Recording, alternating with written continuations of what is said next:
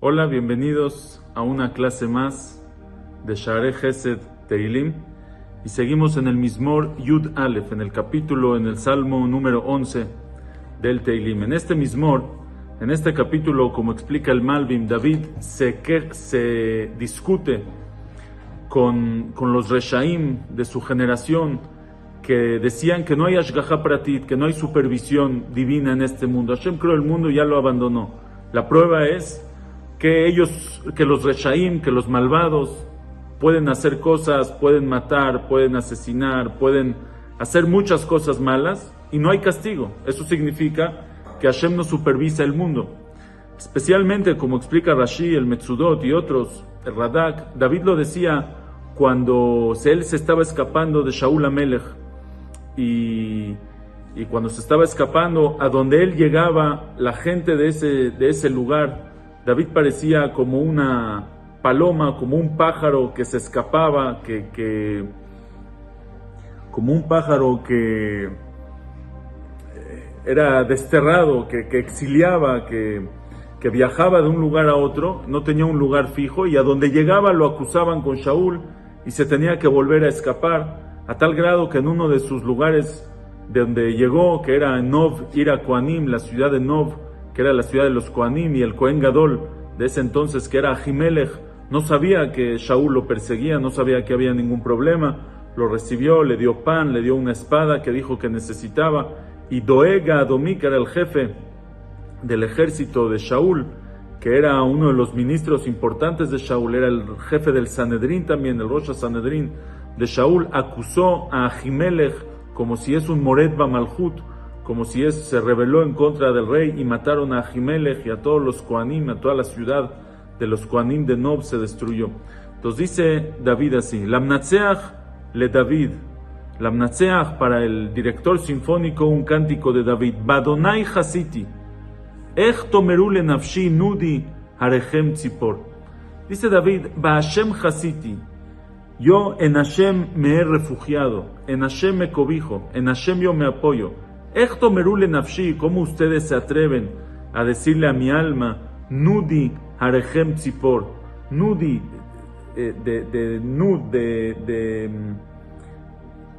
de ser desterrada, de ser no fija en un lugar, de ir de un lugar a otro. Aquí lo traduce, Nudi harechem tzipor, errarás,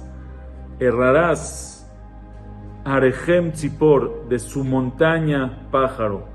O sea, como diciendo, Nudi harechem tzipor, vete de aquí, vete de su montaña, vete de nuestra montaña. Así le decían tzipor, un pájaro, eres como un pájaro que va de un lugar a otro. Entonces dice David, yo me apoyo en Hashem, yo me cobijo en Hashem. ¿Cómo ustedes se atreven a decirme, Ech tomeru le nafshi nudi harechem tzipor? ¿Cómo me dicen a mi alma, vete de su montaña pájaro? Explica aquí el Malbim, que aquí David está diciendo, así como el pájaro aparentemente viaja y vuela de una montaña a otra, de un lugar a otro, sin un destino fijo, sin un destino calculado, sin un destino destinado, sin un destino planeado, sino va de un lugar a otro, sin ashgaha pratit, sin un cálculo exacto. Igualmente ustedes me dicen a mí, ahí está, mira David, cómo estás yendo de un lugar a otro.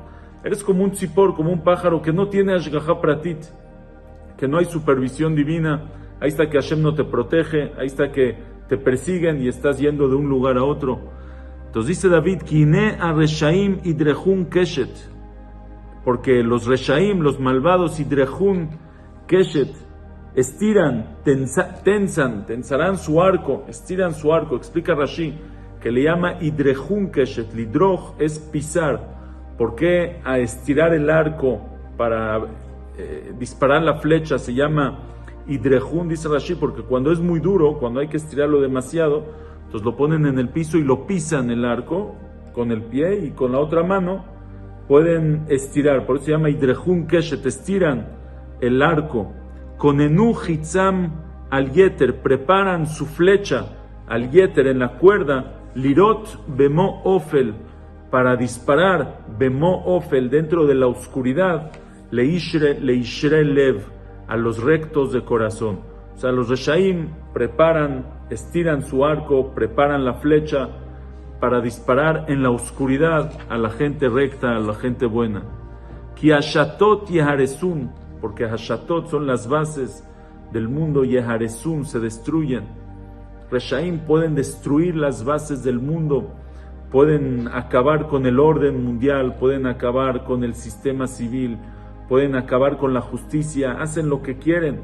Ki hashatot yeharesun, los shatot, las bases del mundo se destruyen. Rashi explica que esto se refiere a cuando ellos acusaban a David, que significa que le disparaban en la oscuridad, porque iban con Shaul a acusar a David sin que David sepa que ellos lo están disparando de alguna manera y David se tenía que escapar por culpa de ellos. Que Ashatot y Aresun destruyeron las bases del mundo cuando mataron a Ahimelech y a todos los Kohanim de Nov, Ira Kohanim de Nov, la ciudad de los Kohanim, son las bases del mundo, son los tzadikim.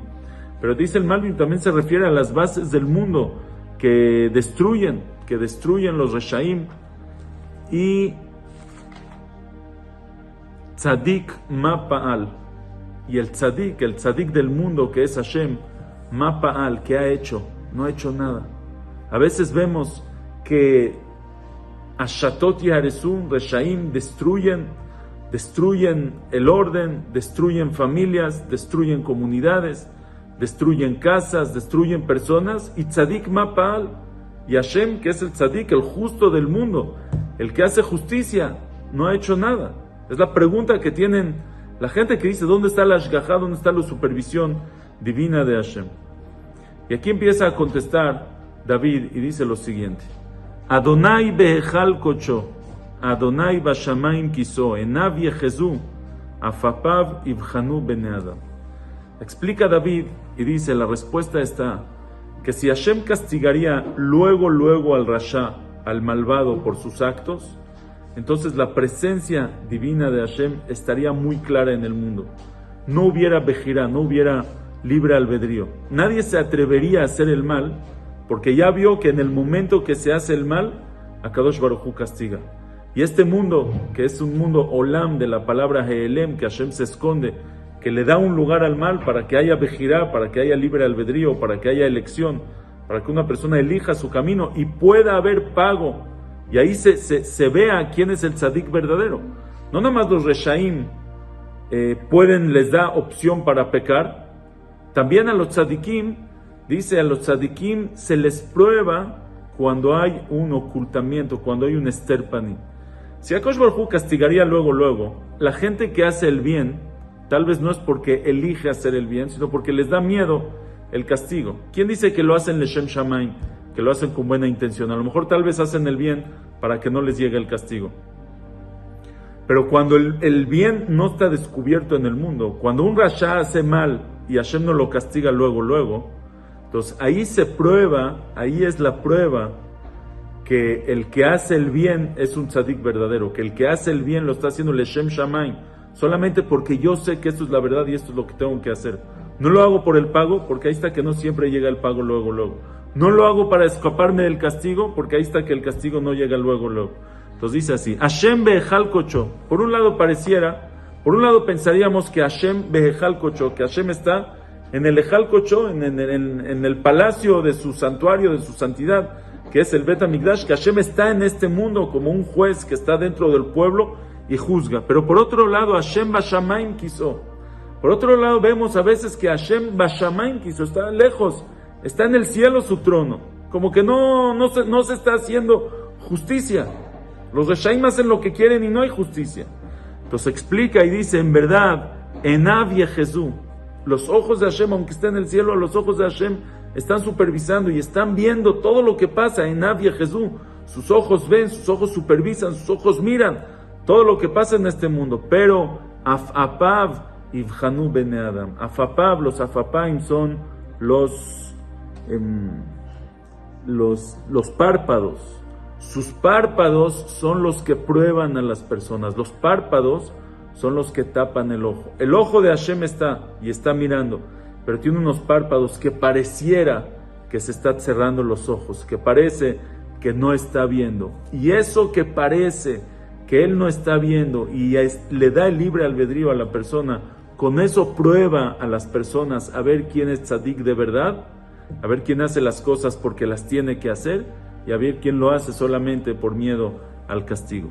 Adonai tzadik ivchan, Hashem al tzadik, al justo, lo prueba para ver, lo examina con este Ester Panim, con estos párpados que pareciera que no hay ashgajá, que pareciera a veces que no hay supervisión, que el rasha hace lo que quiere y prospera y le va bien.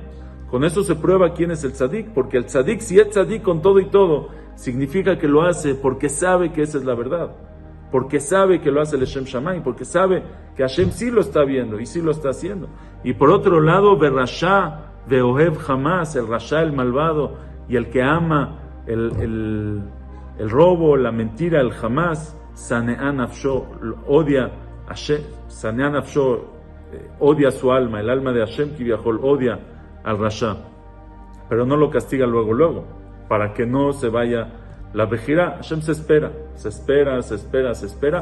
hasta que ya itmal hace ato, hasta que ya se llenó el barril, hasta que ya se llenó la cantidad de pecados que podría soportar Hashem, y entonces Yamter al Reshaim Pajim, entonces hará llover sobre los malvados Pajim, carbones, carbones, Esh, fuego, Vegofrit y azufre, Veruach Zilafot, Menat Kosam, y vientos aterrorizantes.